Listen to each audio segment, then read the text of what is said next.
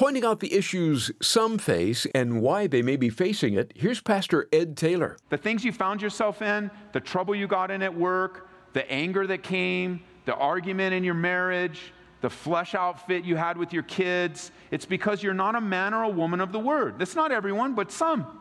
What do you expect to come out of you if you never put in you spiritual things? Are you so filled with this world's music that that's what comes out of you? Are you so filled with this world's message? This is amazing grace. This is unfailing love. That you would take my place. That you would bear my cross.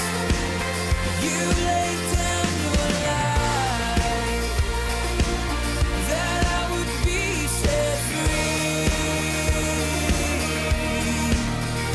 Oh, Jesus, I sing for all that you've done for me. Oh, what peace we often forfeit, what needless pain we bear, all because we do not carry everything to God in prayer. While that line from the old hymn is true, it's not the only reason we face difficulty. Stick around for a helpful time in the Word on Abounding Grace with Pastor Ed Taylor. We've just begun a study in Hebrews with the theme of Jesus being so much better than religion. He's the substance as opposed to the shadow. He reveals what God has for us. And if we'll hear and heed His Word, it will save us a great deal of pain and heartache.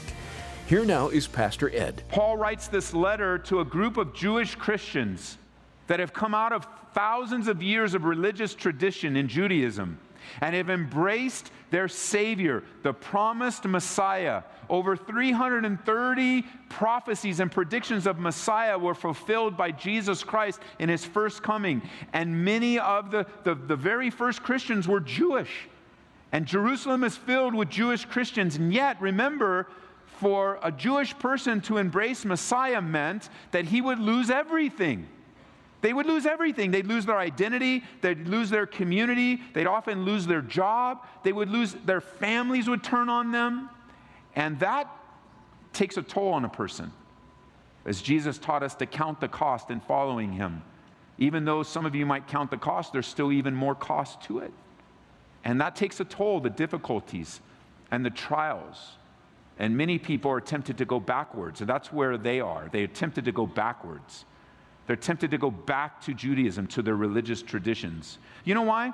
Because one of the hardest things to do is to embrace change. There's a lot of resistance to change. And one of the hardest things to break in a person's life is their man-made religious traditions and habits and rituals. It's so hard for people to change, especially when it comes to their relationship with God. There's a resistance to change. Actually, a pushback, a natural response that when things are changing, it's disrupting. And when it comes to your relationship with God, you know, many of you have had a hard time coming out of the religious traditions you were taught and you were raised with. I mean, because that's what great-grandma did, and that's what grandma did, and that's what my mom did. That's what I'm doing. Now that's what I'm And then when you finally open the Bible and find out that your religious traditions aren't in there, and some of them actually are against what the Bible says, I mean, you're challenged. You're challenged to, do I embrace the truth and pay the price, or do I just stay calm and just make excuses? Well, you know, I'm going to do it, and it doesn't really matter. But it does matter. God does care.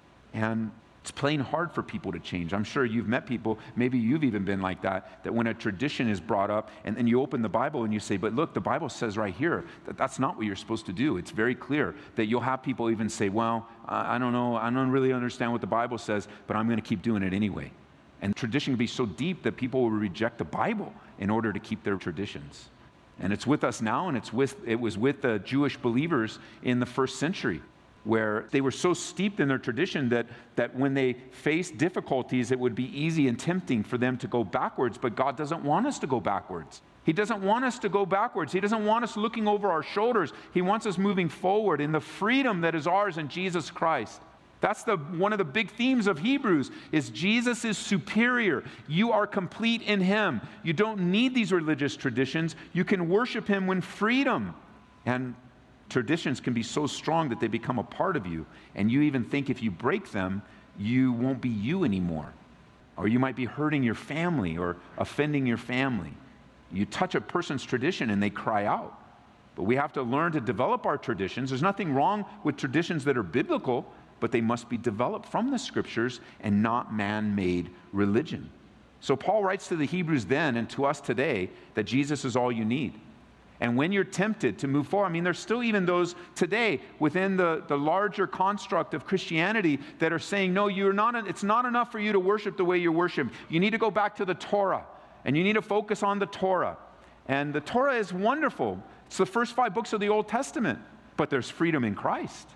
And there'll be others that say, no, it's not enough. You need to practice all of the feasts and all of the ceremonies of the Old Testament. Hey, look, the feasts are beautiful, but we've learned that they're just shadows. The substance is of Christ. And so there's nothing wrong if you want to participate in some of the Old Testament feasts. They're beautiful and they're glorious. But all you need is Jesus, and you're complete in Him. And so here are these Jewish believers surrounded in Jerusalem. Judaism is still all over Jerusalem. Everything's still happening right in front of them, and there they are worshiping Jesus, embracing the substance, and it's easy to move back and say, well, I kind of want my old life back. I kind of want my old religious life back. Or even some of you, by way of application, you want your old life back, like you think it was better back then. And communion, and one of the things that we learn in communion is that it wasn't better back then, it's better today in Christ. We have very selective memories when it comes to the past. And for those of you that are really wrestling about whether I should go backwards, or you want to go back into the world, or you want to adopt an old habit, or maybe an old religious system, you have a memory that's very selective, and you don't remember the difficulties, and you don't remember the hardship, and you don't remember, like the partier, like today, you think, well, it's going to be okay if I just go back and party with my friends, but you forgot. You're forgetting how bad it was. You're forgetting the night you woke up in your own vomit. You're forgetting the time you woke up in jail. You're forgetting the time you offended. You're forgetting, and the Lord says, no, we need to forget those things that are behind, and we need to press forward to what God has for us, no matter the temptations. And you would think the closer you are to going backwards, the heavier the temptations are going to be. Because the devil has one goal and one goal alone with you, and that's to absolutely wipe you out. He's come not except to kill, steal, and destroy your life and mine. And whether it's to some religious tradition or full-blown going back to the world has nothing for you. And here are these guys in the first century just assessing their life, tempted to go backwards, but they would know. They would know of the new covenant. Remember I asked you to jot it down last time, Ezekiel 36, 37, 38, 39, all speaking about God's heart for Israel. They would know this in Ezekiel 36, verse 24. They would know this. They would be so familiar with this passage. And this is God speaking through the prophet. For I will take you from among the nations, gather you out of all the countries, bring you into your own land. That's happening to this day, right now. It's happening right now. Then I'll sprinkle clean water on you, and you shall be clean. I'll cleanse you from your filthiness and from all your idols. I'll give you a new heart and put a new spirit within you. And I'll take the heart of stone out of your flesh and give you a heart of flesh. I'll put my spirit within you, God says, and cause you to walk in my statutes. And you'll keep my judgments and do them. And you'll dwell on the land that I gave to your fathers. And you'll be my people, and I'll be your God.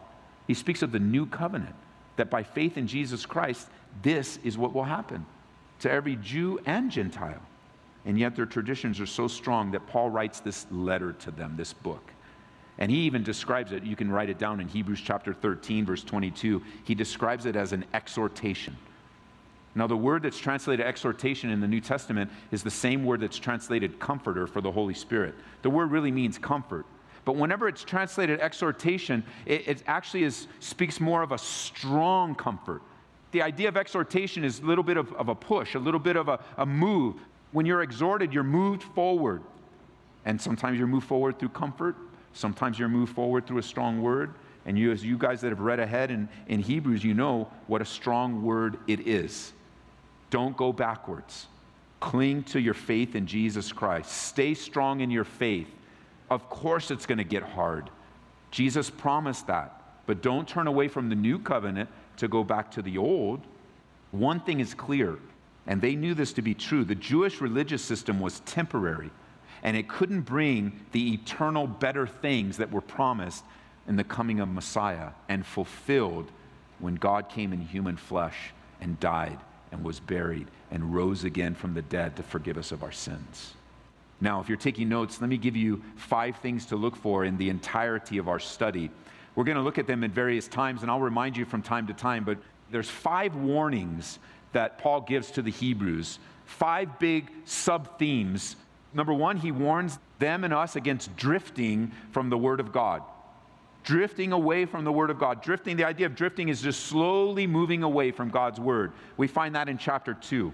The second warning is a warning against doubting the Word of God, chapters 3 and 4. And I'll tell you, the time that you're going to most doubt the Word of God is in the midst of a trial, when circumstances just bury you and consume you, and it's so hard and so difficult, I just don't believe God's Word. And yet the way out is to get your eyes off the circumstance and to believe God's Word. It's a battle. It's a battle. So he warns them, don't doubt the Word of God, chapters 3 and 4. Number 3, there's also going to be a warning against dullness toward the Word of God. Apathy. Whatever, I've got a Bible, I'll read it when I want, and just apathy. The kind of apathy that's filled so many today. There's a warning against that, chapters 5 and 6. Fourthly, there's going to be a warning against despising the Word of God and just turning your back on it like it has no value to you. It's not important. I'm not even going to use God's Word anymore. That's chapter 10. And then finally, there's a warning against defying or disobeying the Word of God in chapter 12. So Hebrews, you could say, is really just a call to hear and heed the Word of God. It's a call to listen to God and obey Him. And I just have to say that a lot of the problems that are in this room right now, a lot of the problems of you listening on the radio or watching online are because you're not listening to God's Word and you're not obeying it. Just this week, the things you found yourself in, the trouble you got in at work, the anger that came, the argument in your marriage, the flesh outfit you had with your kids, it's because you're not a man or a woman of the Word. That's not everyone, but some. I mean, what do you expect to come out of you if you never put in you spiritual things? I mean, are you so filled with this world's music that that's what comes out of you? Are you so filled with this world's message? The issue is simply when you don't have the Word coming in you, it's not going to come out of you. I'm not offering to you a call to say, well, set up your devotional life. Make sure every morning at 6:15 you are reading your Bible. Because that's not the issue at all. The issue is your heart. It's been said, and I believe it to be true, is that the heart of the matter is often a matter of the heart. That you're not looking to God's Word as His love letter to you and His instruction and His affirmation of you and the direction for your life. You're more interested in the opinions of men, and what men have to say about things. And so you've developed a habit where you're in your textbooks more than the Word of God, and you're in front of a screen more than the Word of God, and it isn't desirable for you. You don't even have in your mind sometimes, and maybe you can look back this week, but you don't even have in your mind, what does God say about this? What's God's opinion about my marriage? What's God's opinion about my life? What's God's opinion about this decision? What does He have to say? You might say to me, but Ed, it's so hard to read the Bible. But look, the Bible is understood by the empowering of the Holy Spirit. So as believers, God wants you to understand the Bible. He wants to speak to you. He wants to give you direction. The issue is, do you? I mean, think about the marriages here today. Think about the marriages. The issue in your marriage is not your spouse, to which some people say, ooh. You didn't say it out loud, but inside, it's not your spouse. And then some of you are like, you just don't understand. You don't know my spouse. And you just want to stand up and go, no. That's true for everyone in the room but me. And you just think, man, the problem in your marriage is him, and the problem in your marriage is her. Could it be that the problem in your marriage is both of you? And now you're the one listening to me right now. And could it be that the issue in your heart is that you're just not a man of the Word, and you're not a woman of the Word? You don't love your wife as Christ loved the church. And some of you men are like, well, I'll be a man of the Word. I'll open right up to Ephesians, and I will call my wife up right now and say, this is what it says. And you might even, there he is, it's got time. And yeah, I'm going to say, this is what the Bible says. Wives, submit to your husbands. Right here. But you got to read on. Because not only does it say, wives, submit to your husbands as unto the Lord, that's what the Bible says, but you drop down a couple verses, it says, husbands, love your wives as Christ loved the church. That's what the Bible says. This is heart. Most of the issues in our marriage is just that. You come in and you get to a crisis. We've seen that, over the last 6-9 months, we've just seen an overwhelming amount of calls increasing for marriage help. And so we'll either meet with you here or the pastors will make an appointment and there you are. You come in for help. You go through the process. You sit down for an hour. You open the Bible. We talk about the issues. Sometimes it gets heated. Sometimes it gets hard. But by the time we end, we pray. You leave with some direction and you leave with some homework. And man, we're excited because you sat through it and you listened and God's counsel got into your heart. And if you follow the counsel and you do the homework, God will begin to work right away, immediately, instantly, he'll begin to work. But then a couple weeks go by and another phone call comes in. Oh no, pastor, we've got to meet. My marriage is worse. It's harder. It's more difficult. We've got to meet. We got to meet today. We will drive down in 2 hours because you've got to save our marriage. We need it. And so one of the questions will come is, okay, if you need to come in, we'll meet. But did you do the homework? Oh no, pastor, we didn't do the homework. Oh, you didn't do the homework because the homework was praying and the homework was reading the Bible and the homework was doing a little bit of filling on what the Bible has to say, but you didn't do the homework and now things are worse. Right. And so we're not going to meet with you. Do the homework, then come in. No, you don't understand. No, you don't understand. God is ready to meet you where you are if you will draw near to him. He's ready to work with you. Now, as the word comes a little bit stronger as we sit in the room together, of course we're going to minister in comfort to you.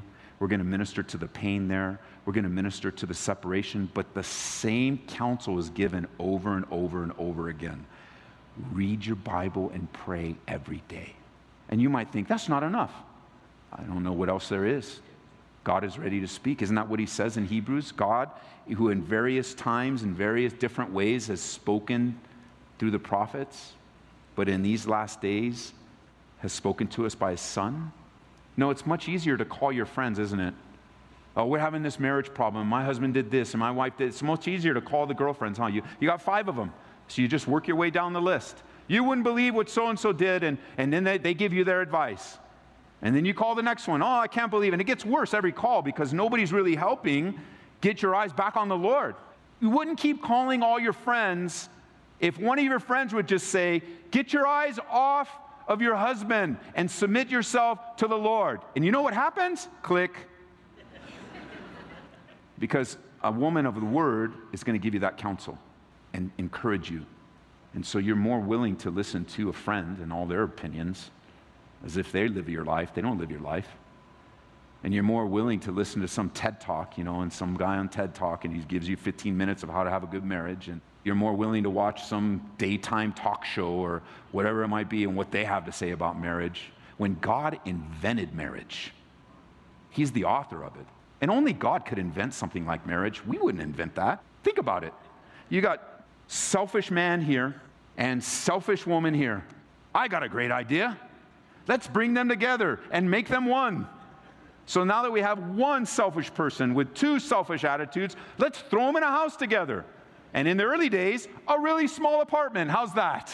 A room. And have 2 selfish people be selfish with each other and argue about toilet paper and argue about who does the laundry and argue and let's just go at it. Let's see. And he's like, let's watch it all happen. Except that God, he invented it. He designed it not to be so difficult, but he put us in marriage. Why? Marriage is to teach us selflessness, and it's to be enjoyed. And it's truly enjoyed when we're truly selfless with one another.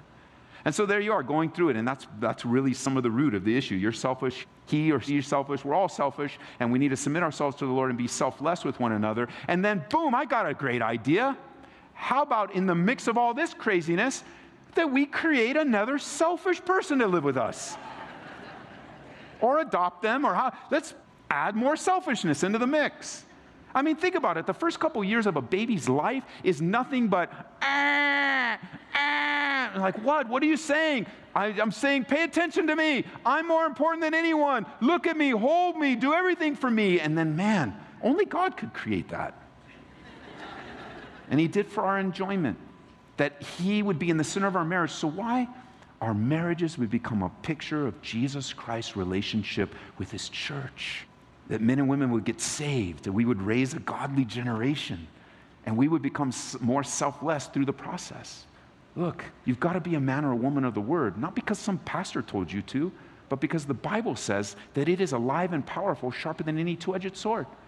The opinions of your friends, even if they're good and godly, pale in comparison to reading what the Bible has to say of what you're supposed to do, and trusting God with your marriage, and trusting God with your spouse. Hey, I've been around long enough to know there's some real difficult, hurting things here today, but God is using them in your life so that you might abide in Him and learn of your sufficiency in Christ. Your spouse, as good as they get through the entirety of their life, will never fully satisfy you. They were never intended to fully satisfy you. They're not on the earth to make you happy. Marriage is not, the main goal of marriage is not happiness, it's holiness. And a holy marriage leads to happiness and joy of the Lord. So in the context of Hebrews, this don't leave the word. Don't go backwards. Go forwards. Like Warren Wiersbe wrote, he said this: I believe that the church is living in very similar circumstances today as the Hebrews. Everything around us is shaking and changing. People are discovering that they've been depending on the scaffolding and not the solid foundation of Christ. Even God's people have gotten so caught up in this world system that their confidence is not in the Lord, but in money and in buildings and in programs and other passing material things. As God continues to shake society, the scaffolding will fall away, and God's people will discover that their only confidence must be in the Word of God. Can anybody say an amen to the shaking going on in their lives right now? And God is shaking things in your life. The Bible says that everything that can be shaken will be shaken. Why? So that you will learn to put your full dependence upon the Lord and His Word. It's the only thing that gets you through. The Word of God is eternal.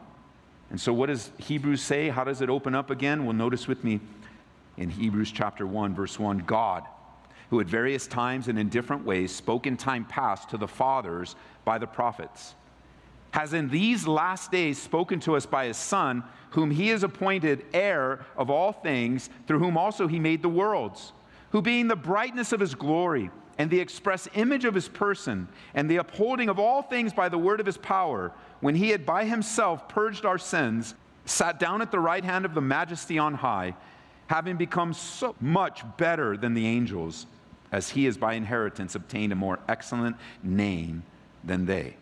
The book begins, it opens up with God. He's the central focus. There's no attempt to prove His existence. There's no need to prove His existence. God is God. He exists, and we are His creation. And He has chosen to graciously and sovereignly speak to His creation. We would never know who God is unless He told us. That's why so many people, they suppress the truth in unrighteousness, the Bible says in Romans chapter 1. So when they do that, they create false gods, little g. God has spoken to reveal Himself to us. How? Through His Word.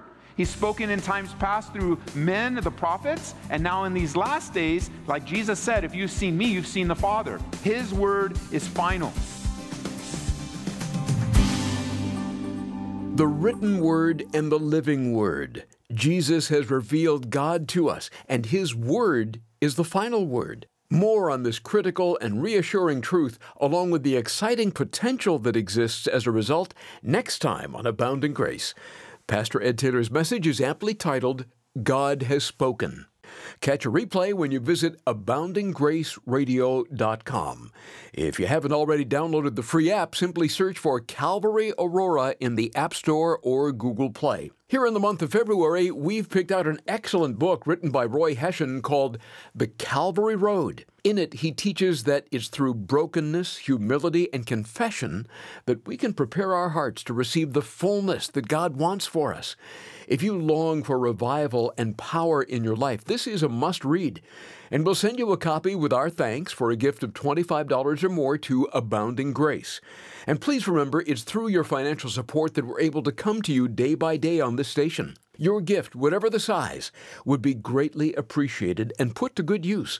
Request your book today by calling us toll-free at 877-30-GRACE. Again, the phone number is 877-30-GRACE. If you'd rather not have the book but still want to make a donation, that can be done rather easily at aboundinggraceradio.com.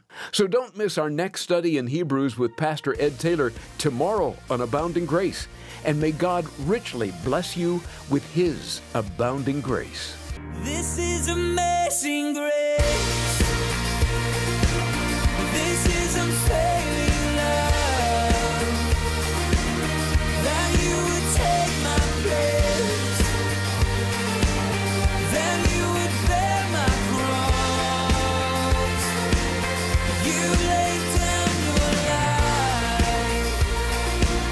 That I would be set free.